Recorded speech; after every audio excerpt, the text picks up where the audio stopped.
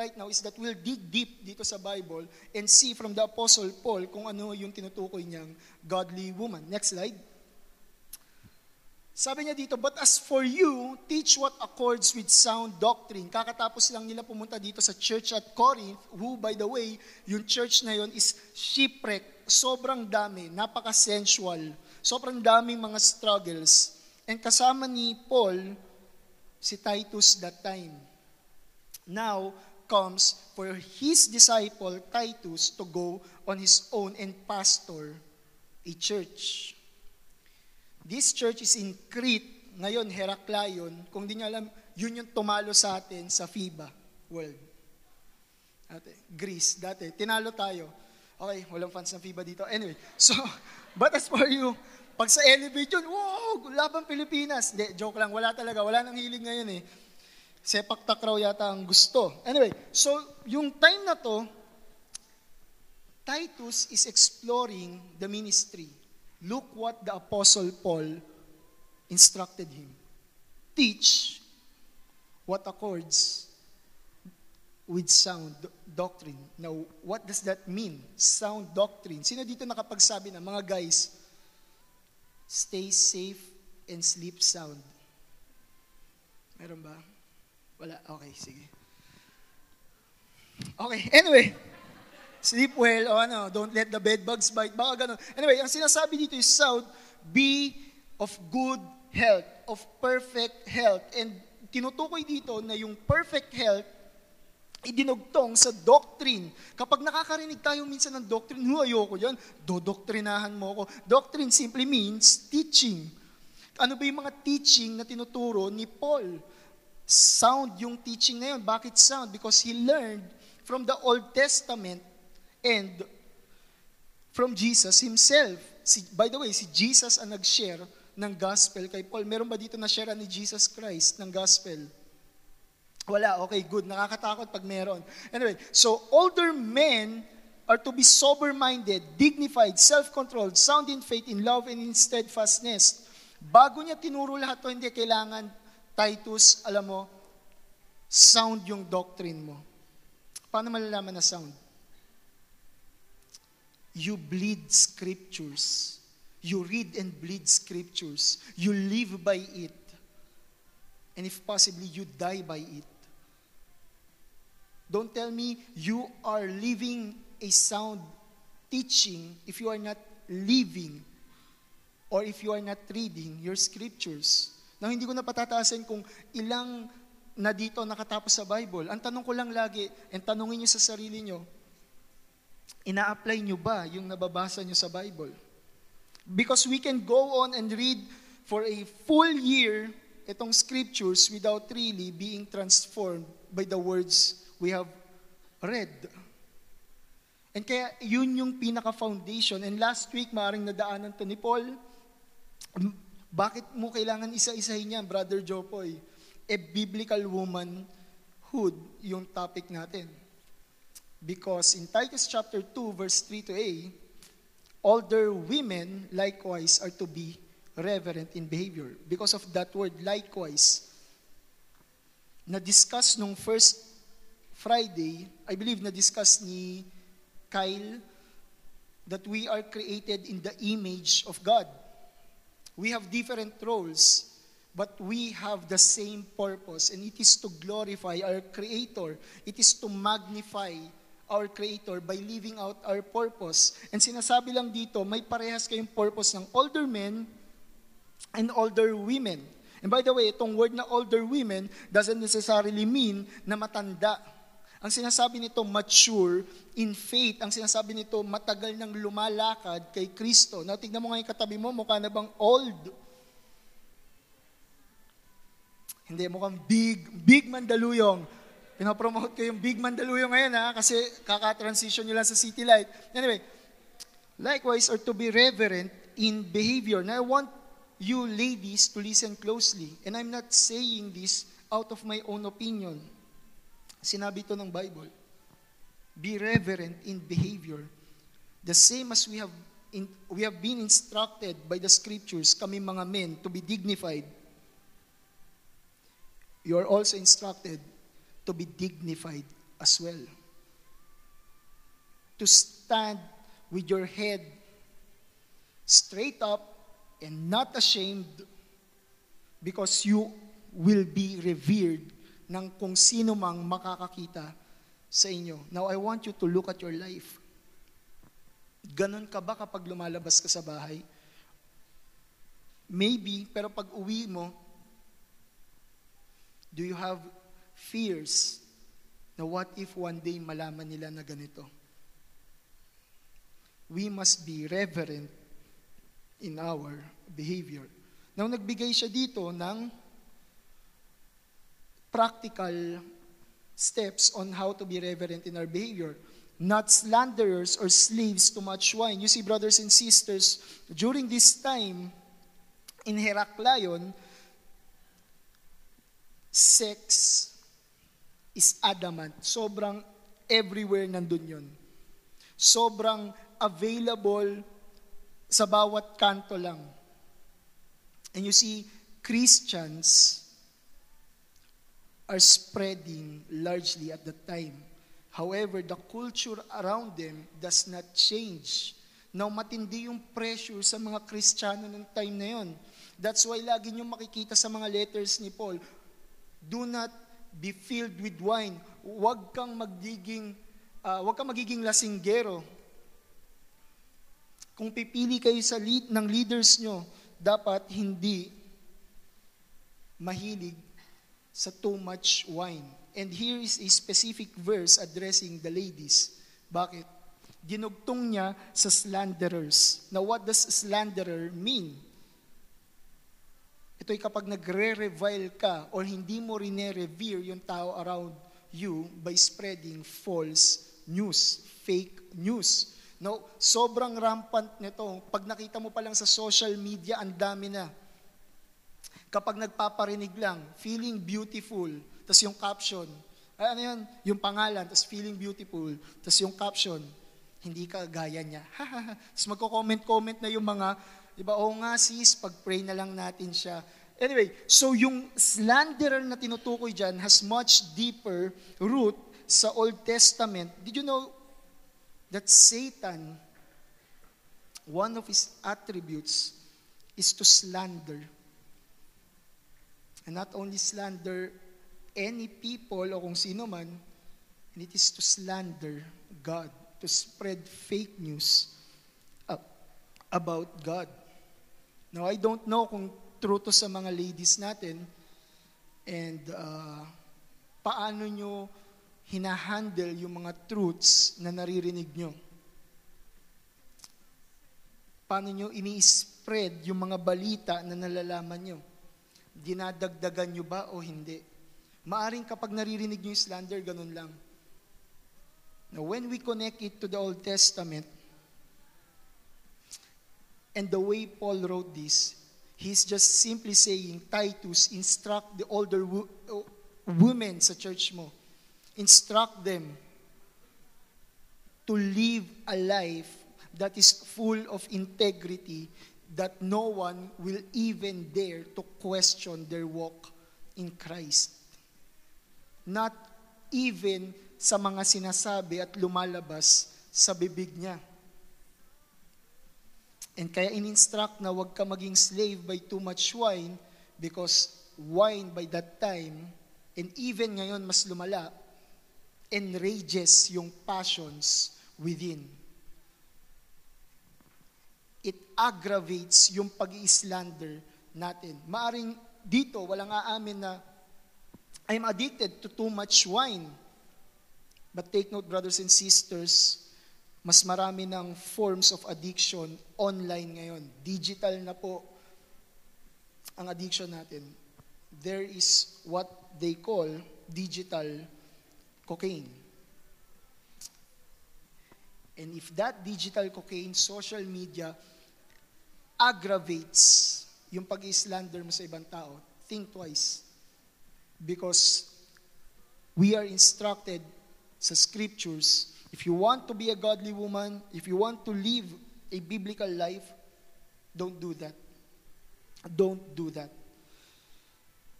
I remember etong passage na to. Ephesians chapter 4, verses 29.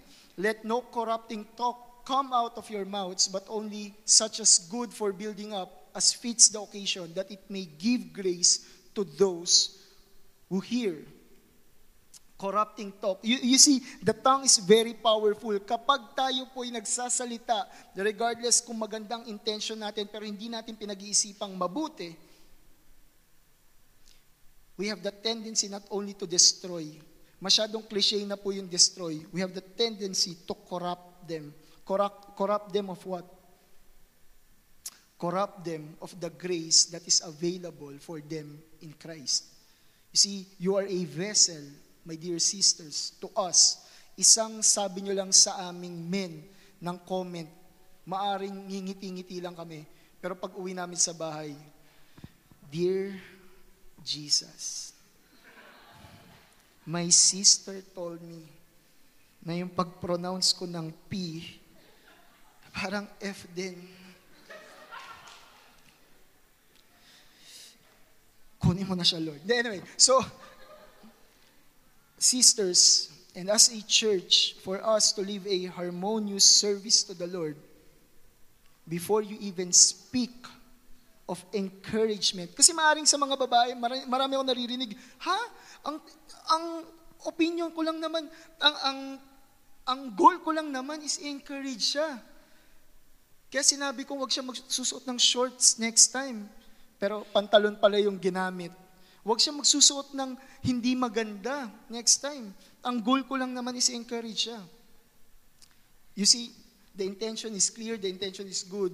Pero bago nyo po sabihin, my dear sisters in Christ, especially here at Big Mandaluyong, think twice. Kung maaari pag-pray nyo, or minsan pag-fast nyo,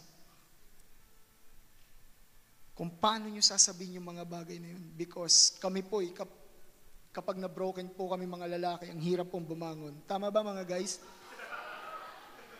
Mabigat. Amen. I hear silent amens. Anyway, so, let no corrupting talk come out of your mouth. Now, sino ditong mahilig overnight dati nung bata pa kayo sa mga bahay ng mga pinsan nyo? Yan, family bonding o mga klase nyo. Yes, may dalawa. So, anong ginagawa ng iba ng nag-aaral? Studios yung Big Mandaluyong. Anyway, so nung time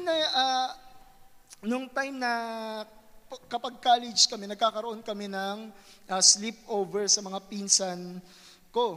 And isa sa mga bahay nila is open yung space. Hindi yan yung bahay nila. Hindi yan. Open lang yung space, and kapag medyo makulimlim, alam niyo na pagpaulan, maraming mga hindi inaasahang lumilipad. Flying ipis. Sino dito nakakita ng flying ipis? Okay, so SPG lang. Sorry food bar, pero kailangan ko sabihin to for the sake of illustration. Natutulog kami lagi doon, siksikan kami all boys after namin maglaro, tumambay, yun lang, simple lang buhay. Then tapos noon, tutulog kami, magkakadikit kami. So kahit siksikan, masaya, those were the days. Kasi ngayon, alalayo na ng pinsan ko. Namimiss ko siya. Hindi, yun. So, nung time na yun, kapag natutulog kami, even yung pag-ikot namin, lahat kailangan umikot. Ginagawa namin yun for the sake na kailangan namin magsama-sama. Pero there was this one time na paulan na. And pag paulan na, ang isang senyales, nagkakaroon ng pakpak yung mga ipis. Tapos ang nakakasar pa, kapag umiiwas ka, susundan ka. Tila ba nagpapanik sila, nandiyan na sila, iniiwasan niya ako. So, lalong umaano yung ipis sa tao. Ang masakit nito, patulog na kami, and ang daming flying ipis. Ako hindi ako mapakali. What's this? Wala ang ganito sa bahay namin. Hindi, biro lang po. Meron din. Minsan nga, katabi ko matulog. Anyway, so, nung time na yun, sabi ko, ang hirap naman matulog dito, siksikan na, tapos may mga flying ipis pa. So, hindi ako makatulog, in short. Ang ginagawa ko, lumalabas ako, hanggang minsan, pag maaraw na, doon na lang ako iidlip. Pero nagtaka ako sa katabi ko, yung pinsan ko mas nakakatanda sa akin, sleeping safe and sound. Sobrang himbing ng tulog niya. Good morning, sarap ng tulog ko. Ang daming ipis na dumadapo sa amin. Noong time na yon, it went on, if I remember it correctly, 2 or 3 days. Then until one time, nag-breakfast kami, sobrang asar na ako kasi kulang ako sa tulog. Pero siya, parang kompleto yung tulog niya. Sobrang relax niya. Then tinanong ko siya, pinsan, anong ginagawa mo? Bakit? Parang ang himbing ng tulog mo. Di ba ang daming ipis? Oh. Paano ka nakakatulog na mahimbing? Pinapatay ko. Paano?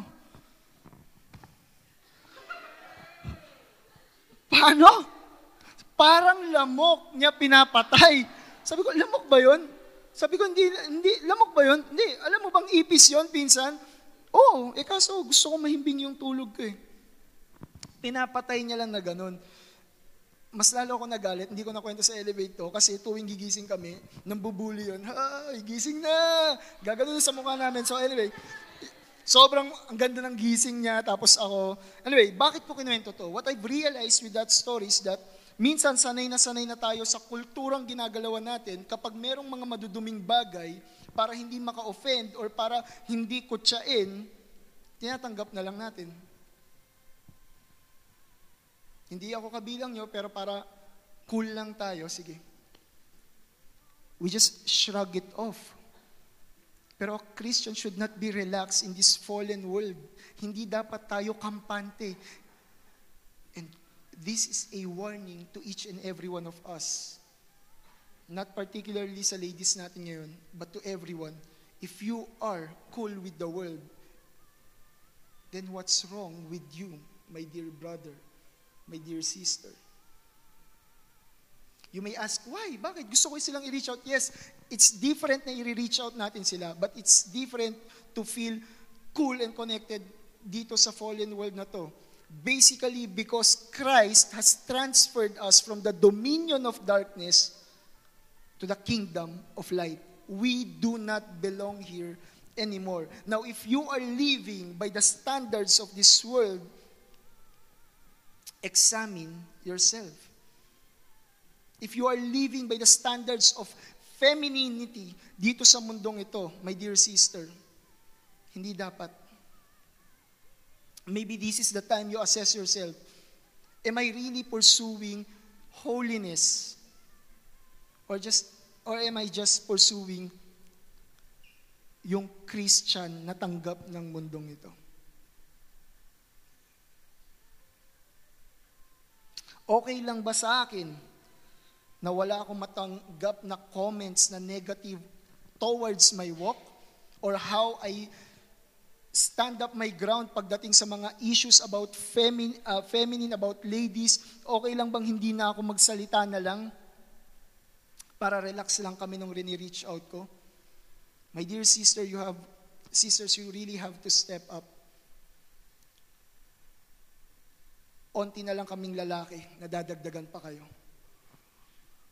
Maybe this is the time for us Christians, hand in hand together, kami mga men, nagli-lead, and kayo mga ladies, with your own giftings na binigay ni God.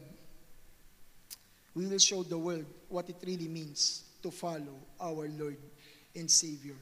Walang gitna, walang lukewarm. We will be a model, a hope for this fallen world. Kaya pakisabi mo sa katabi mo, be a biblical woman. Siyempre yung mga babae, yung mga lalaki, wag. Pag may gumawa nun, pag-pray natin mamaya. Let's continue. Sinabi sa Titus chapter 2 verse 3, they are to teach what is good. Now, dito na nagkakatalo. Hindi lang po tayo magre-react dahil iba yung mundong ginagalawan natin, yung kultura, yung sin against us, o your sin na namumutawi sa mga bibig ng mga katrabaho natin, ng community natin. Hindi lang we will feel uneasy. We are to teach what is good. Now, ano ba yung good na yon? There was this story in Luke chapter 10, verses 38 to 42, some of you, talagang tinransform yung lives nyo ng verses na to. It's a story about Mary and Martha. Sinabi dito, now as they went on their way, Jesus entered a village, and a woman named Martha welcomed him into her house. And she had a sister called Mary, who sat at the Lord's feet and listened to his teaching. But Martha was distracted with much serving. And she went up to him and said, Lord, do you not care that my sister has left me to serve alone? Tell her then to help me. But the Lord answered her, Martha, Martha, you are anxious and troubled about many things, but one thing is necessary. Mary has chosen the good portion, which will not be taken away from her. Example ito na kailangan natin tularan and learning ito para sa ating lahat. Pero hindi ba't ang mga kapatid nating babae, I believe our brothers here can attest, ng passionate talaga even nung youth ministry pa lang kami, mga ladies. And sometimes, they are being distracted by too much serving. Now, I commend you, sisters, if you are really passionate in serving our Lord. But you cannot teach the good thing to other younger ladies if all you do is serve, serve, and serve. And you have no time to sit at the Lord's feet. Wake up early in the morning, doing your first task to commune with your Lord and Savior. Sisters, brothers, we are not called to be a disciple makers, to duplicate servants, disciples of Christ, na puno yung DNA nila ng pagsiserve lang. They must understand kung ano yung mas mahalaga sa pagsiserve. And I hope dito sa Big Mandaluyong, nagsiserve tayo out of our outflow ng gratitude na natatanggap natin every day when we commune with the Lord. There are times, sino dito nagdi-disciple na? Okay, there are times, if we will be honest with ourselves, hindi na natin nananamnam yung tinuturo natin, ipinapasa na natin kagad. And because we are so busy with our schedule, hahayaan na lang natin na maging kampante, at least sila nanamnam nila yung ibinigay ko at tinuro sa kanila. Biblical pa rin naman yun eh. Brothers and sisters, hindi po yun yung Christian life. We live in a society na ganun din. There are many great mentors, teachings around na kaya, mas magaling pa sa ating magturo, mas effective pa sa ating magpasa ng mga katuruan. Pero, hindi po tayo ganun lang. We are here to see transformed lives. Yes, but hindi yun yung primary calling natin. We are here to see God's work first and foremost sa buhay natin. So I encourage you, serve, continue, give your life to Christ, but not on the expense of losing your joy in Christ. Of losing that gaze upon Christ every time you read the Bible.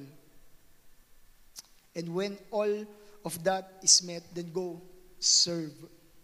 Serve all you want, but don't forget your first love. They are to teach what is good. My sisters, please teach what is good. Paano daw? And so train the young women to love their husbands and children, to be self-controlled, pure, working at home, kind, and submissive to their own husbands. Hindi na natin isa-isahin to, pero ang ma-apply natin, especially singles ministry, meron po ba may husband na po dito? Okay. So, yung iba, karamihan dito, wala pa pong husband, no? May pinagpe-pray po. Anyway, kapag daw, wala pa tayong husband, ang calling, kayo pala, kapag wala pa kayong husband, ang calling nyo is to teach children. Now, anong children? Sinong children? And this is the women's calling to train. Now, where can the ladies best apply this? Number one, disciple younger ladies. My prayer And prayer rin ng coordinator nyo dito, ng head nyo dito, is that we will involve ourselves in a community of faith. Dito sa church natin sa CCF Mandaluyong, if you'll just attend, you'll see young people very willing to be discipled. But the sad thing, available lang kami kapag Friday. Available lang kami kapag Saturday. Kapag Sunday, family day. Hindi ba't mga kapatid, family day din naman natin. Family din naman natin to. Kapatid din natin sila. And I hope you'll have a burning passion to reach out yung next generation natin. You'll have that desire to see younger ladies placing their hope in Christ rather than placing their hope in temporal things. Another thing, involve yourself in ministry works. Involve yourself. It's such a blessing na makita na nag-grow yung ministry nyo ngayon. May mga nagsiserve na sa usher, pero kung makikita nyo lang kung paano nag-start ang City Light, ngayon Big Mandaluyong. Kung makikita nyo lang, it consists of people who are willing to sacrifice their time. Minsan yung iba, birthday pa nila nagsiserve sila. Because they see the need. They really want to serve. Not only that, they know that if they will not move, may ibang ipapadala si Lord and they lose the privilege of serving together with the church, of reaching out younger people. Now ask yourselves, or even ask mo yung katabi mo, kung kakilala ka talaga niya, sis, ano yung gift ko? Hindi gift sa Pasko Nanghingi ng gift no? Ay bro pala sa mga lalaki. Sorry. Nandito tayo guys to really support our sisters ngayong gabi to. Tama ba? So sisters, yan ang men ng Big Mandaluyong. May 3 pumapalakpak. Anyway, support opportunities for Christian growth. Recently, marami tayong naririnig na mga leaders that are backsliding, that recant the faith. They leave their first love. Now, it's disappointing na marinig. It's really discouraging na, ba't sila, mga pastor na ng church, may nabasa pa ako isang article na youth pastor na nag-open na, who is teaching deep doctrines, by the way. Nag-open siya na, hindi, list lang pala ang mga Bibles ng do's and don'ts. And so he declared that he is gay. They left the faith. But we must not be surprised by this. Sinabi ito sa Bible.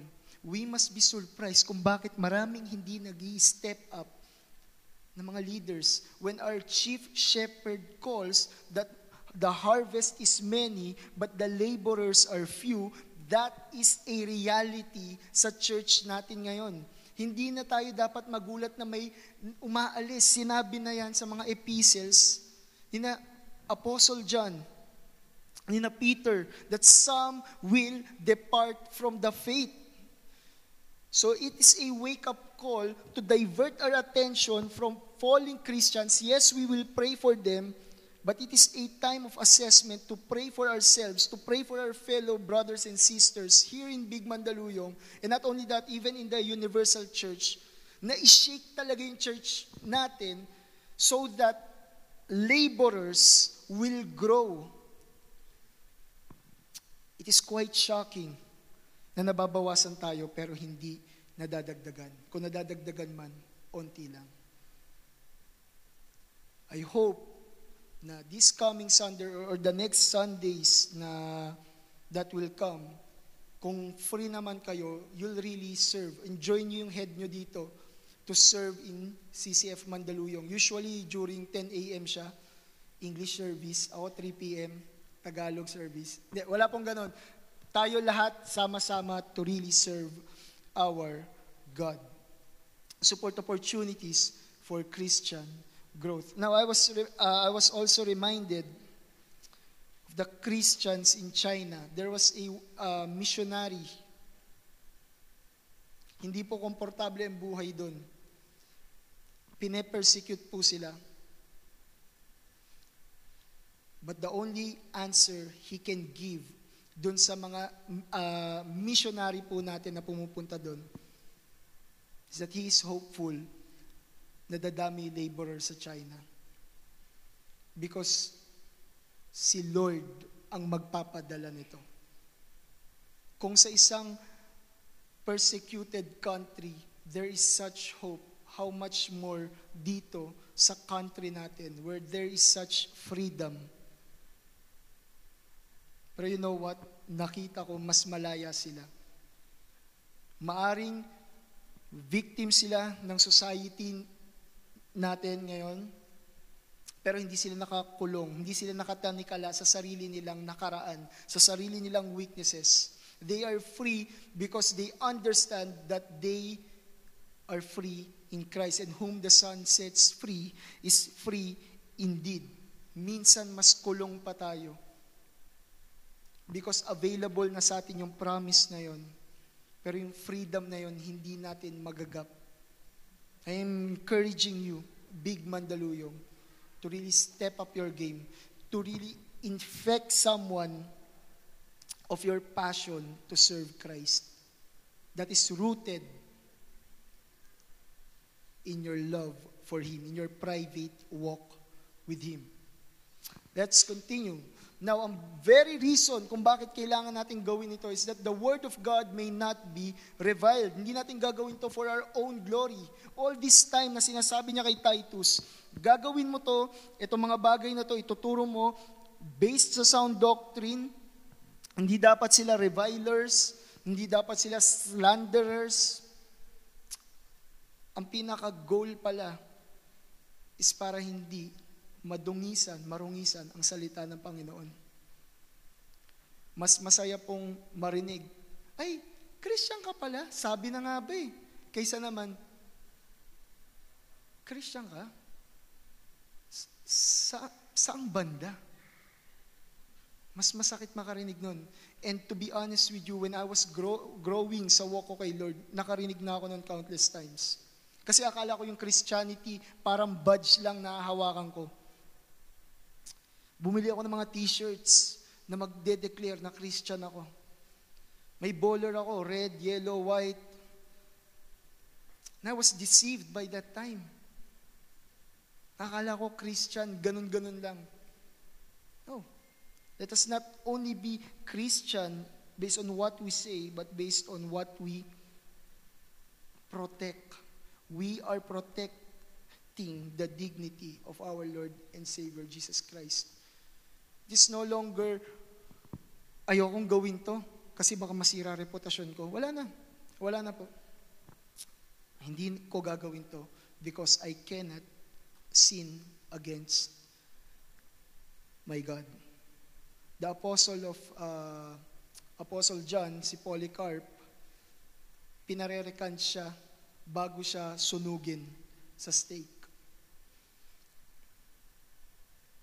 And isa sa mga sinabi niya, if I remember it correctly, 86 years, He has done me no wrong. How can I betray my Savior? Ganon yung gusto niya maproteksyonan, yung salita ng Panginoon. Ganon niya gustong ma-maintain yung purity ng relationship nila ng Panginoon. Now, how about you? How about us? Are we giving in easily sa temptation, sa tawag ng mundong ito? Are you living your life in such a way that God's word will not be reviled? Is that your aim? Ayokong ma-revile yung teachings na sinasabi ko. Ayokong makutya, hindi yung reputasyon ko, kundi yung salitang itinuturo ko sa mga workmates ko. Or are you living a double life? And bahala na kung ano yung sabihin nila sa akin. Every deed that we do here on earth will be judged accordingly. And di lang natatapos doon. Alam ko some of you, kabisado na ang Proverbs 31. Di lang natatapos dito sa Titus chapter 2, verse 4, yung description ng biblical woman. Sinabi sa Proverbs 31, far more precious than jewels. The heart of her husband trusts her. She does him good and not harm all the days of her life. She seeks wool and flax and works with willing hands. She is like the sheep of the merchant. She brings her food from afar. And alam ko, iba sa inyo, life verse to. She's like the sheep, she rises while it is yet night. Para saan? Para mag-provide ng food for her household and portions for her maidens. She considers a field and buys it. She dresses herself with strength and makes her arms strong. She makes bed coverings for herself. Tigil lang ako doon. Sino dito nag-ayos ng pinaghigaan niya kanina? Even yung guys kanina. Sino nag-ayos ng pinaghigaan niya kanina? Okay, good. Kasi minsan pag nagmamadali tayo, hindi, yung tagal ng quiet time ko, sige, ganun na lang yung kama ko. Pero ito hindi pumapalya. She makes bed coverings for herself. Strength and dignity are her clothing and she laughs at the time to come. The most famous caption kapag may nag-upload ng picture, galing retreat. Anyway, she opens her mouth with wisdom. Her children rise up and call her blessed. And ito malapit, her husband also, and he praises her. Many women have done excellently, but you surpass them all. Kaya nga sa una pa lang ng payo ni King Lemuel dun sa anak niya, an excellent wife who can find. Sinabi sa Proverbs 31:30, bandang dulo ng Proverbs 31 woman, charm is deceitful and beauty is vain, but a woman who fears the Lord is to be praised.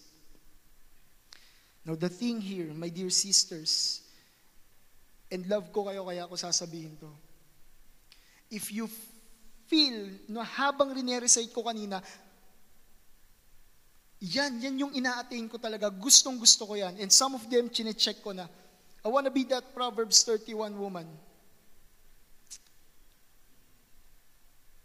Maybe we are slightly missing the mark.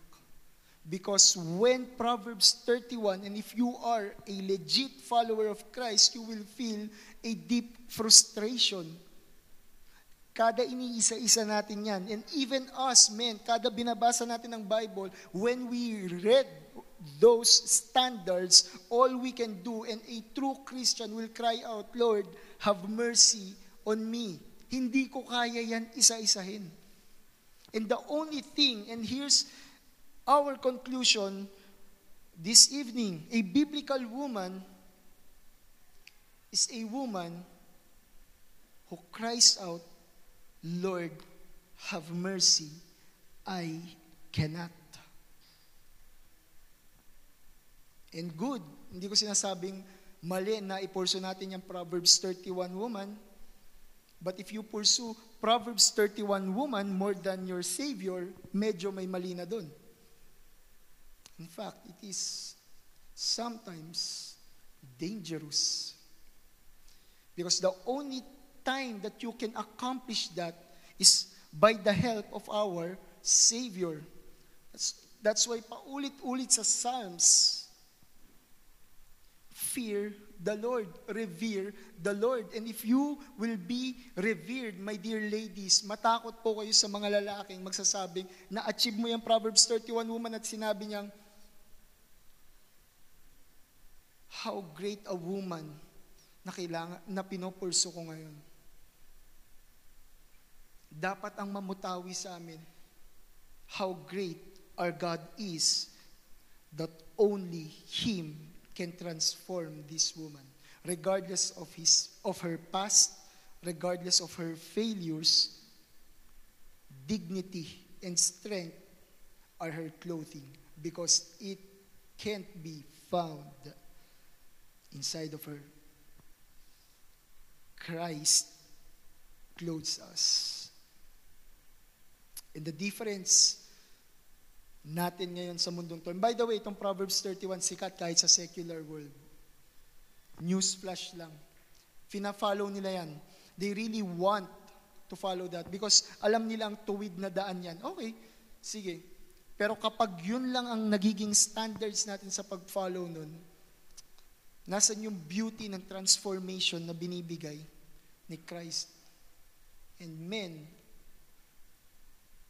you can attest to me with this. We would rather have a woman that fails time and time and time again in reaching these standards, pero hindi niya nami-miss yung daily appointment niya kay Christ. Hindi niya nami-miss yung kanyang first love. We would rather have a woman who gains her encouragement not on her accomplishments by checking yung tick box ng Proverbs 31 woman, but getting her encouragement from the Lord alone. And my dear sisters, I want to encourage you that there is really hope. We have been plagued with the curse from Genesis, way back pa. And I want to encourage you with this. Kukunin ko lang ng onte, heramin ko lang yung excerpt from Dr. Ligon Duncan, nung tinempt nung Genesis chapter 3 yung woman, and nag-fail siya. She was lured by the words, "Is it true na mas magiging wise kayo kay God?" Na kung naniniwala kang hindi totoo yun, take and eat this apple. But we are part now of the new covenant. That's why Dr. Ligon Duncan, in Matthew chapter 26, he exposit this. When in the Lord's Supper, Jesus said, "Take this and eat. This is my body, which will be given up for you." We were created in the image of God. God created us, but sin deformed us. Sin made a great chasm between God and us. But Christ came, and He is offering to us His body broken and bruised sa cross. But He did not die there laying around hopeless. On the third day, He rose from the grave. And those who will believe in Him will have hope that there is a new life available for them. Now, I don't know kung nandito kayo ngayon and you are tired kung ano ba talaga yung biblical woman. And you, maybe you are here and alam mo naman kung ano ba yung kailangan kong sundin, but you are frustrated sa paulit-ulit mong pagdapa. And even us, guys, minsan, nadi-discourage kayo. Don't look to us. Look to Christ.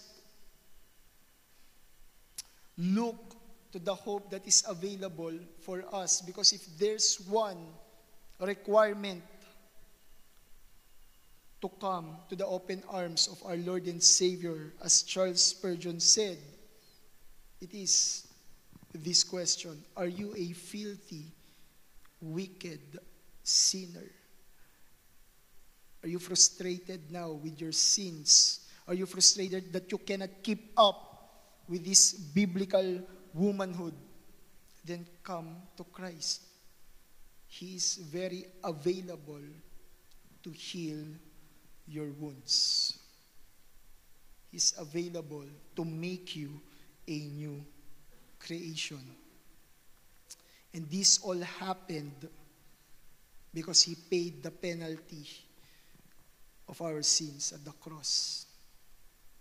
And maybe you all know that, naririnig kong magsalita minsan si Paul, lagi niya akong sometimes sineshare na ng gospel. So alam ko kayo rin, nasesharean lagi ng gospel. But I want to remind you, my brothers and sisters, that we are not only saved from the penalty of sin, we are saved from the power of sin as well. There is hope to live a pure and holy life. There is hope to live a life dedicated in teaching the gospel, the good things to the next generation. There is hope for us who have fallen, because Christ, our Redeemer, lives. And one day, and this is a great encouragement to me, and I know to some of you as well, one day we will be saved from the presence of sin. We will no longer see the brokenness na nagawa sa design, sa great design ng ating Savior sa biblical woman and biblical manhood. But we will see our Creator Himself, and we will be saved from sin's presence. And while we wait here, I hope that we will pursue godliness, not on the basic standards of mga books o kung ano man yung nakikita natin sa standards ng mundo na to that will qualify us as good. But day by day, we will read the Bible. Then and only then, tutugma sa atin yung term, a biblical man and biblical woman. Let's bow our heads. Let's pray. Father in heaven, we just want to worship you for who you are and what you've done to us. We know that we have failed big time, Lord. And even this week, maaaring may mga mistakes po kami, maliliit na pagkadapa, and some of us, maaaring matinding pagkadapa, Lord. But God, you are merciful and you do not change. You have saved us, Lord, because you are good, and not because of what we've done. And in that truth, Lord, we are hopeful that we can come freely into your arms. Lord, the cry of our hearts, the cry of our sisters tonight, the cry of us, men of yours, we want to live for you each and every day, Lord. But God, hindi na po yung kalaban, even yung sarili po namin, Lord, hinders us to follow you completely. Provide mercy for us day by day. Help us to see your power working in and through us. And may we be really the salt and light of this world, not because of our title na Christian kami or uma-attend lang kami ng Christian gathering, but may we really be the salt and light of this earth because we walk in obedience sa mga binigay niyo po sa amin kautusan. We are now free to follow them because you have redeemed us. Help us to live godly lives, for thine is the kingdom, the power, and the glory, now and forever. Amen.